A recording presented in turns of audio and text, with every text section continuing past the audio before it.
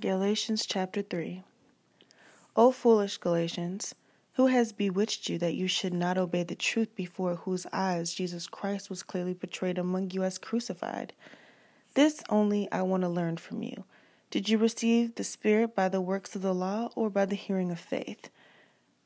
Are you so foolish? Having begun in the Spirit, are you now being made perfect by the flesh?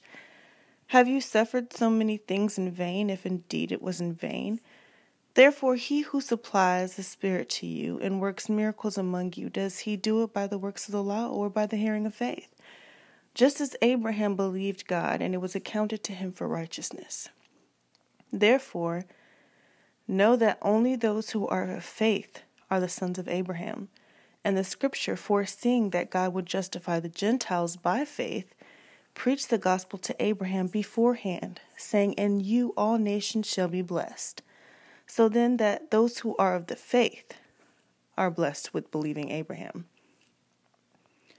For as many as are of the works of the law are under the curse.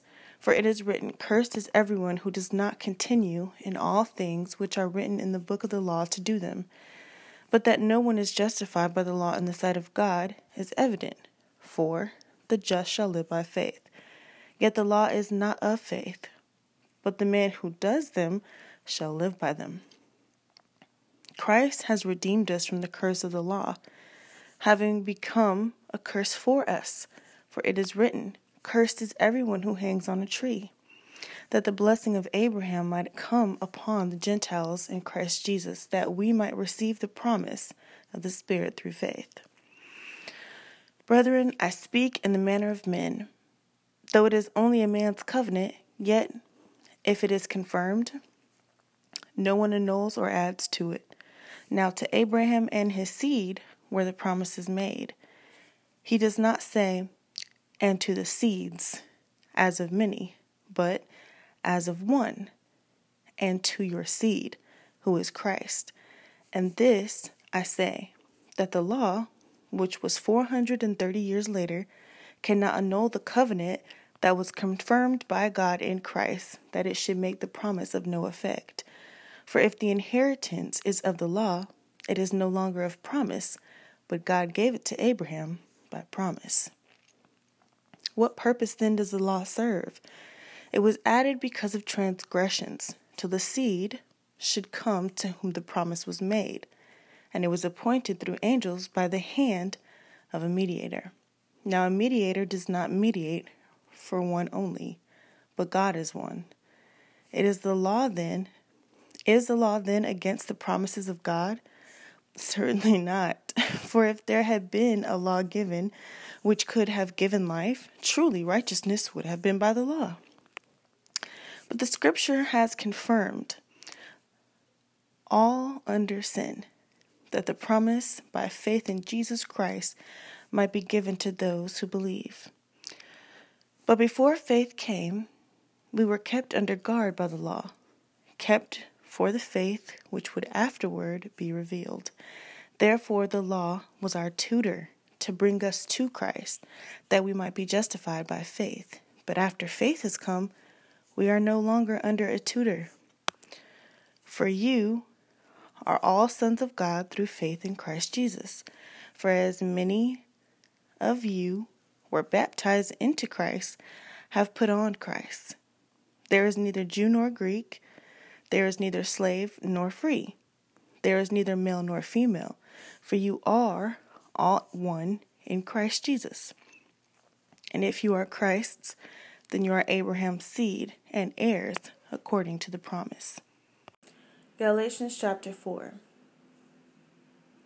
Now I say that the heir, as long as he is a child, does not differ at all from a slave, though he is master of all, but is under guardians and stewards until the time appointed by the Father. Even so we, when we were children, were in bondage under the elements of the world. But when the fullness of the time had come, God sent forth his Son, born of a woman, born under the law, to redeem those who were under the law, that we might receive the adoption as sons. And because you are sons, God has sent forth the Spirit of his Son into your hearts, crying out, Abba, Father. Therefore, you are no longer a slave but a son, and if a son, then an heir of God through Christ. But then indeed, when you did not know God, you served those which by nature are not gods. But now, after you have known God, or rather are known by God, how is it that you turn again to the weak and beggarly elements to which you desire again to be in bondage? You observe days and months, and seasons and years. I am afraid for you, lest I have labored for you in vain. Brethren, I urge you to become like me, for I became like you. You have not injured me at all. You know that because of physical infirmity, I preached the gospel to you at the first. And my trial, which was in my flesh, you did not despise or reject, but you received me as an angel of God, even as Christ Jesus. What then was the blessing you enjoyed? For I bear you witness that, if possible, you would have plucked out your own eyes and given them to me. Have I therefore become your enemy because I tell you the truth? They zealously court you, but for no good. Yes, they want to exclude you that you may be zealous for them. But it is good to be zealous in a good thing always, and not only when I am present with you. My little children, for whom I bear in birth again, until Christ is formed in you, I would like to be present with you now and to change my tone, for I have doubts about you. Tell me, you who desire to be under the law, do you not hear the law? For it is written that Abraham had 2 sons, the one by a bondwoman, the other by a free woman.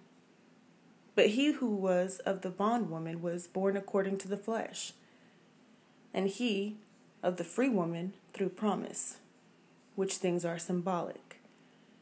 For these are the 2 covenants, the one from Mount Sinai, which gives birth to bondage, which is Hagar. For this Hagar is Mount Sinai in Arabia, and it corresponds to Jerusalem, which now is, and is in bondage with her children. But the Jerusalem above is free, which is the mother of us all. For it is written, Rejoice, O barren, you who do not bear, break forth and shout, you who are not in labor. For the desolate has many more children than she who has a husband. Now we, brethren, as Isaac was, are children of promise. But as he who was born according to the flesh then persecuted him who was born according to the Spirit, even so it is now. Nevertheless, what does the Scripture say? Cast out the bondwoman and her son, for the son of the bondwoman shall not be heir with the son of the free woman. So then, brethren, we are not children of the bondwoman, but of the free.